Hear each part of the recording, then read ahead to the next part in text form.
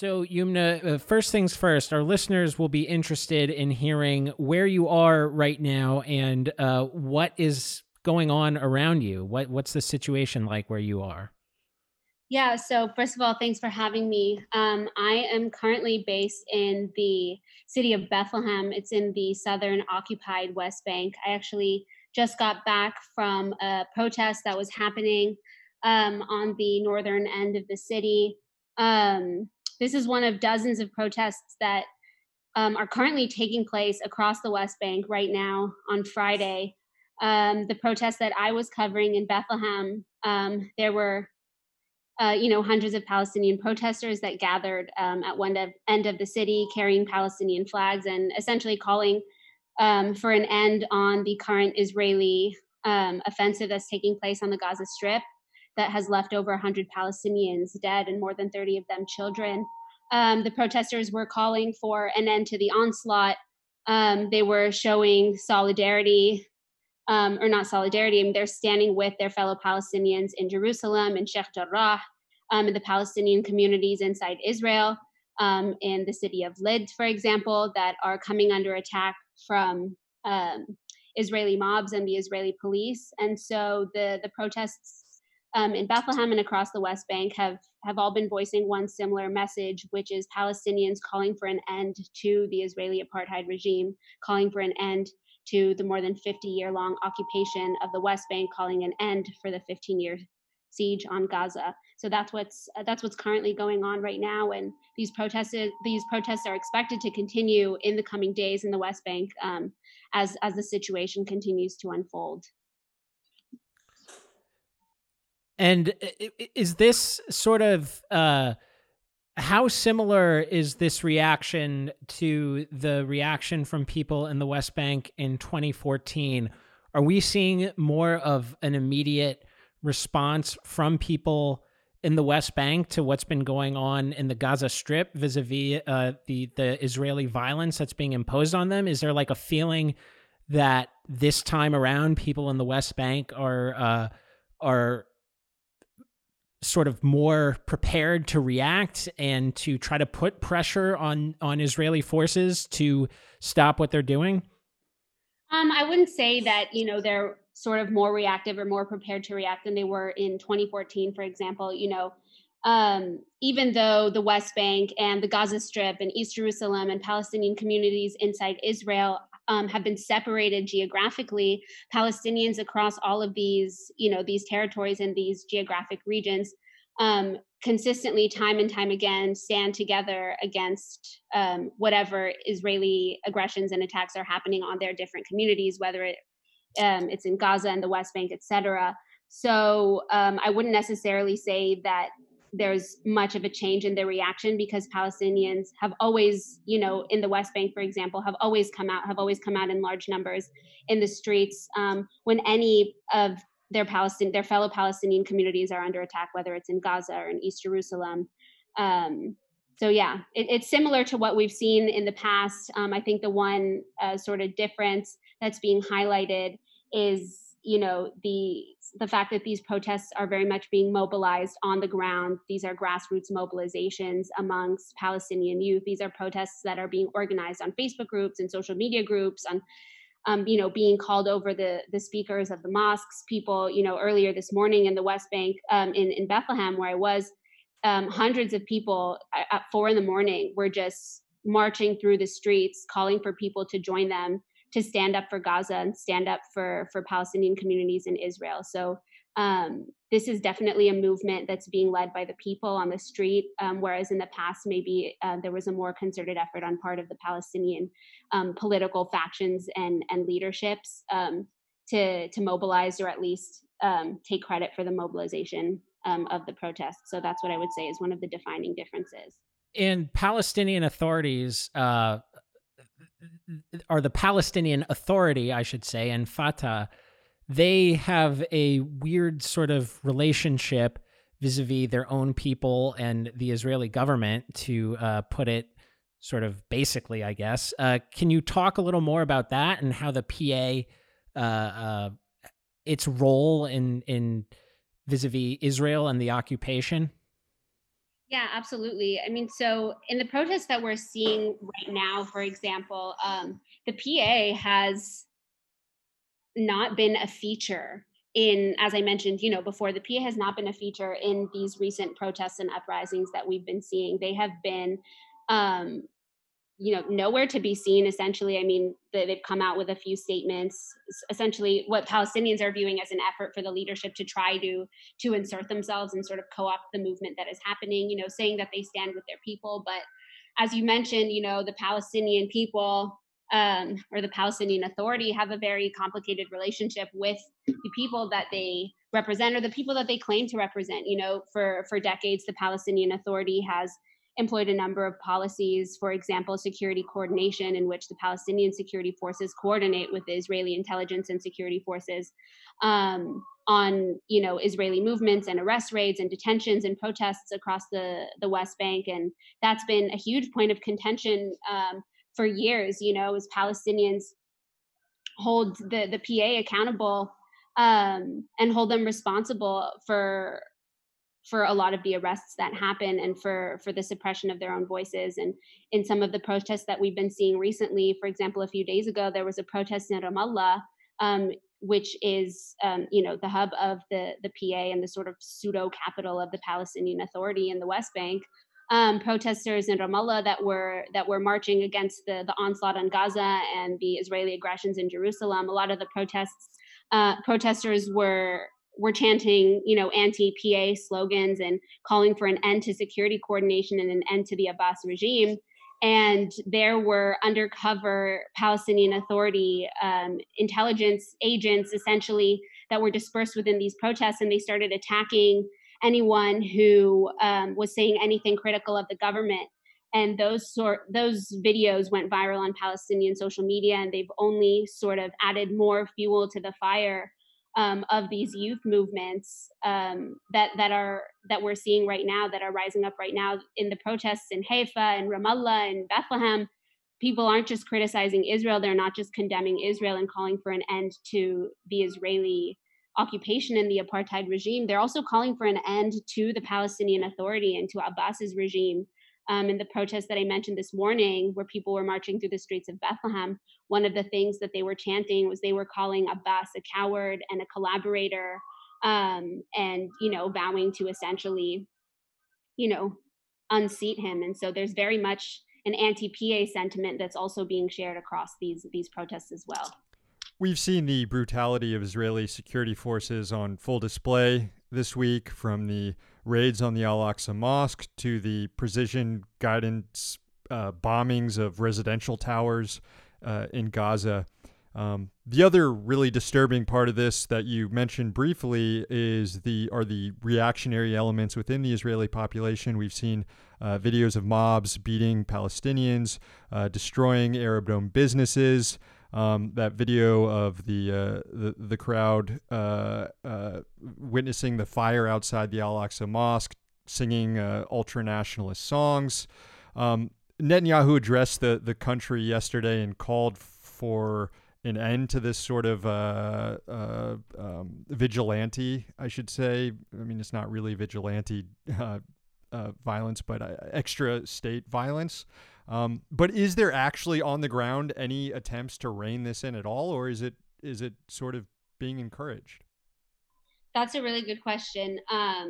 So it is being encouraged, and it's not just being encouraged. The Israeli state is colluding with these mobs that are attacking Palestinians inside communities, inside Israel, and occupied East Jerusalem. We've seen videos coming out of Haifa and of Jerusalem and of Sheikh Jarrah and all of these places in recent days where, we're not just seeing these mobs that are attacking Palestinians, searching for Palestinians to attack, going inside of their homes, targeting Palestinian businesses.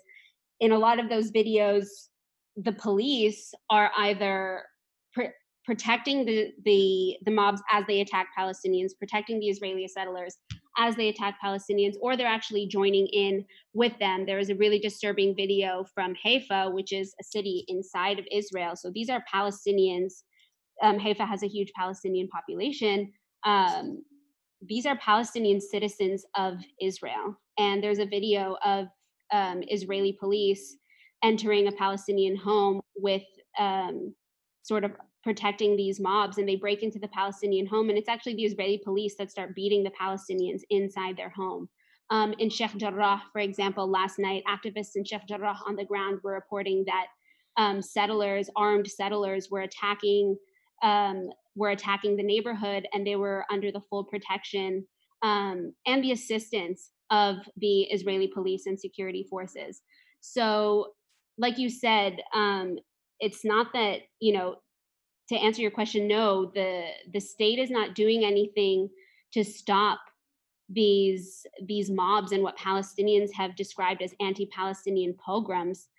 They've actually joined in on the violence. The rhetoric of Israeli politicians is encouraging the violence further, and countless times and time again, as we've seen over the years, over the decades, the Israeli state and security apparatus is working in tandem with the Israeli settler groups and far-right groups and ultra-nationalist groups in order to terrorize Palestinian communities. And we're seeing that now. And you mentioned that, Netanyahu went on calling for an end, you could say, to whatever this, violence is. And, the Israeli media are often framing this as, a civil war or, violence between Palestinian groups and between Palestinians and Jews inside Israel. But as Palestinian activists point out, the main differentiating factor is that the Jewish groups that are going around targeting Palestinians have the full backing of the state. And even though, Netanyahu and other politicians have on the surface called for an end to it, they've also in the same breath essentially told Israeli soldiers and Israeli, members of this Israeli security apparatus to not to worry about any investigations or internal investigations into their conduct at this time, essentially giving the green light to the Israeli security forces and to the settler mobs that they're protecting to continue to attack Palestinians. You talked about the security agreement between the PA and the Israeli government. What is the presence like of Israeli security forces in the West Bank itself?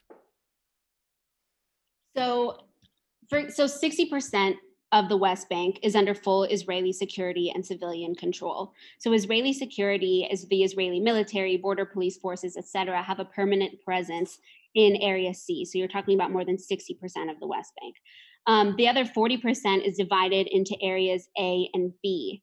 Area B has is under civilian control of the Palestinian Authority and security control of the Israelis. And Area A is supposed to be under full security and civilian control of the Palestinian Authority. So Area A actually only makes up around less than 18% of the entire West Bank. So there's this myth that, the West Bank is under the control of the Palestinian Authority, but the Palestinian Authority is regulated to these sort of small areas within the West Bank where they, have sort of nominal control. And within Area A, which is supposed to be under full control of the PA, the Israeli military and security apparatus is not supposed to have jurisdiction here. That's where security coordination comes in. So in the other part of the West Bank, in areas B and C, where the Israeli security apparatus moves freely and controls those areas, and the Palestinian Authority actually needs permission oftentimes to move in those areas from the Israelis.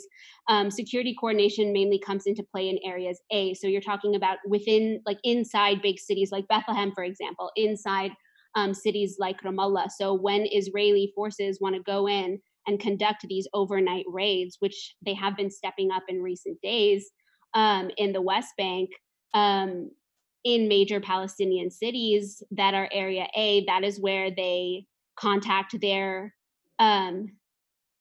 counterparts within the Palestinian intelligence and say, we are coming to XYZ area for a raid tonight.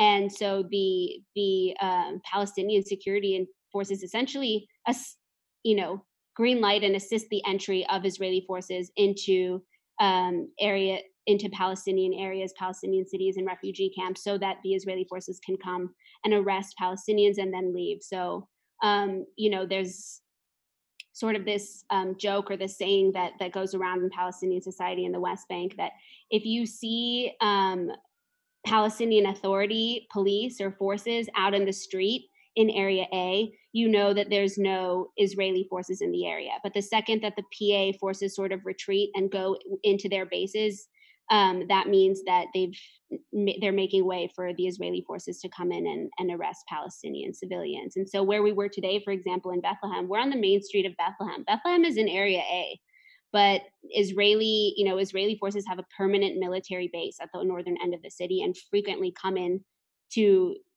into the city to suppress protests and demonstrations, and then also come in the middle of the night to arrest Palestinians who are politically active, Palestinian demonstrators, protesters, etc., with the full, and they're only allowed to do that because of security coordination with the PA.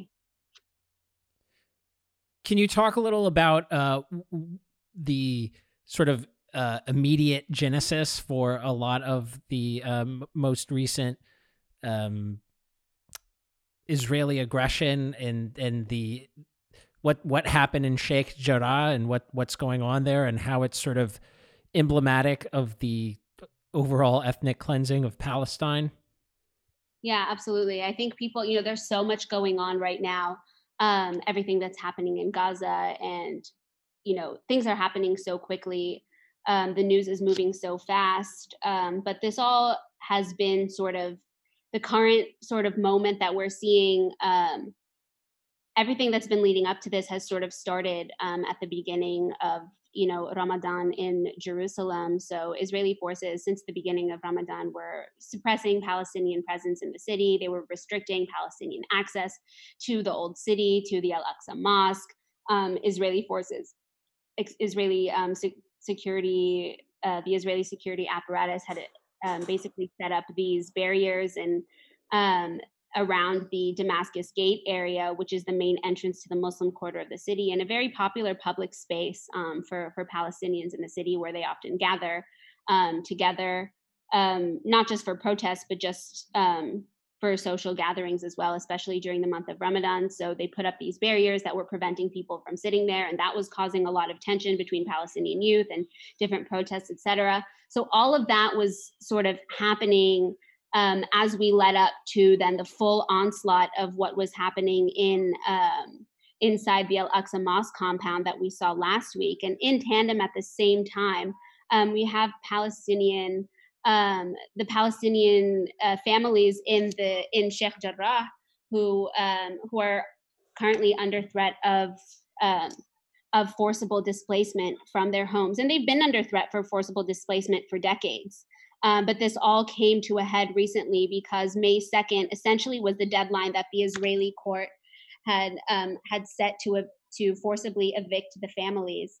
And so there was a lot of attention being put on Sheikh Jarrah around the time leading up to May 2nd. Local activists from the neighborhood were holding daily sit-ins and demonstrations inside the neighborhood. They were obviously being suppressed by Israeli forces, and that has only continued, in recent weeks. So the situation in Sheikh Jarrah was happening in tandem with what was happening with the Israeli aggressions at the Al-Aqsa Mosque compound and the suppressions of Palestinian presences in the old city during Ramadan. So all of that was sort of happening at the same time, and sort of took off and that's what I think got people paying attention in the media.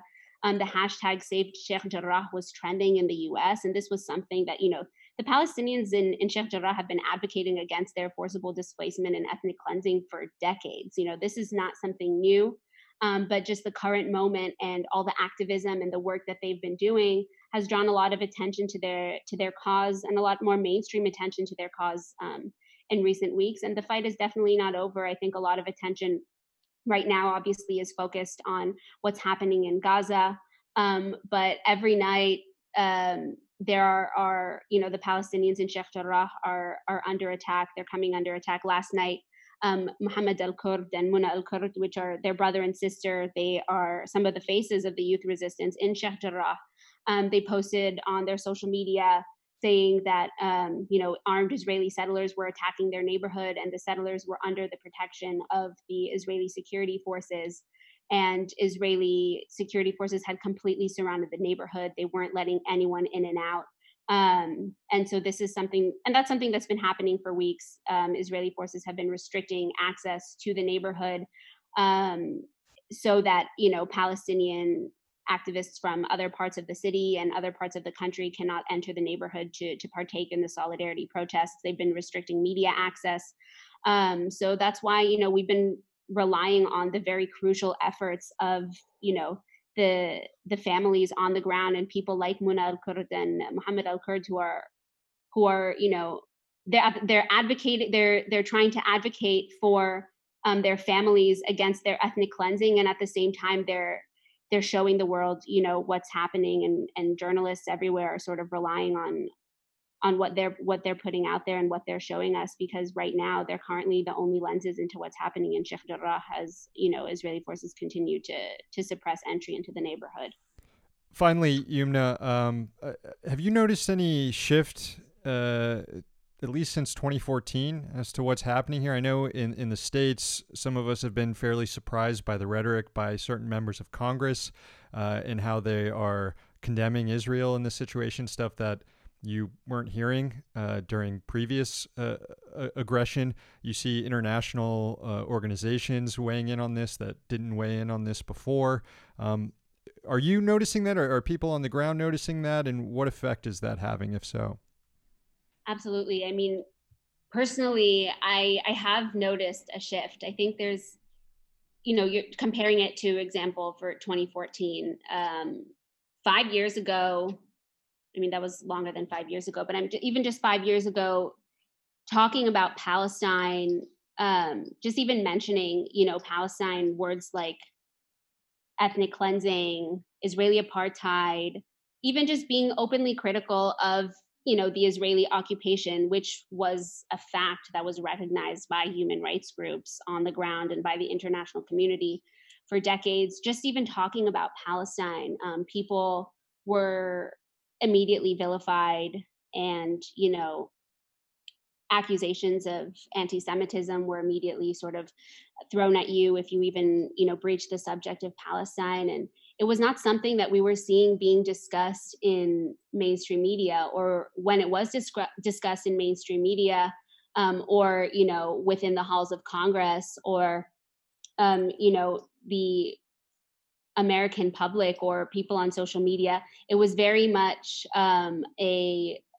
the one-sided discourse that, and we didn't see a lot of Palestinian voices either, being highlighted. And so I think I've definitely noticed a shift. We're seeing more Palestinian voices being highlighted in the media. We're seeing more people talking about Palestine. We're seeing more people talking about Palestine in a way that is accurate, and reflective of the actual situation on the ground and the actual, apartheid that Palestinians are facing. And it's not something that we were seeing before. And like I said, things like hashtag Save Sheikh Jarrah were trending in the US, and I don't think that's something that was possible 5 years ago or back in 2014, et cetera. People now are witnessing these human rights abuses right in front of their eyes in real time on social media. And I think that a lot of the myths that have been perpetuated by, Israeli propaganda and by the Israeli state for so many years are sort of starting to fade away, with the very crucial work of Palestinian activists on the ground and Palestinian civil society organizations who have been talking about this for decades. I think just now people are more willing to listen. And I think we're seeing a shift in the way that people are talking about Palestine. I think we have a long way to go. But I think, moves are definitely being made. And I think people here on the ground definitely notice that as well. Yumna Patel is the Palestine correspondent for Mondoweiss. She's based in Bethlehem. You can follow her on Twitter at Yumna_Patel. And you are going to be at a protest in Ramallah tonight. Is that right? I am not going to be at a protest in Ramallah tonight, but I might be in Ramallah sometime over the weekend. These protests are going to continue, so we'll be covering them in the coming days. Okay, so we will check your Twitter feed for updates on that. And thank you so much for joining us. Yeah, thanks for having me. Thanks, Yumna.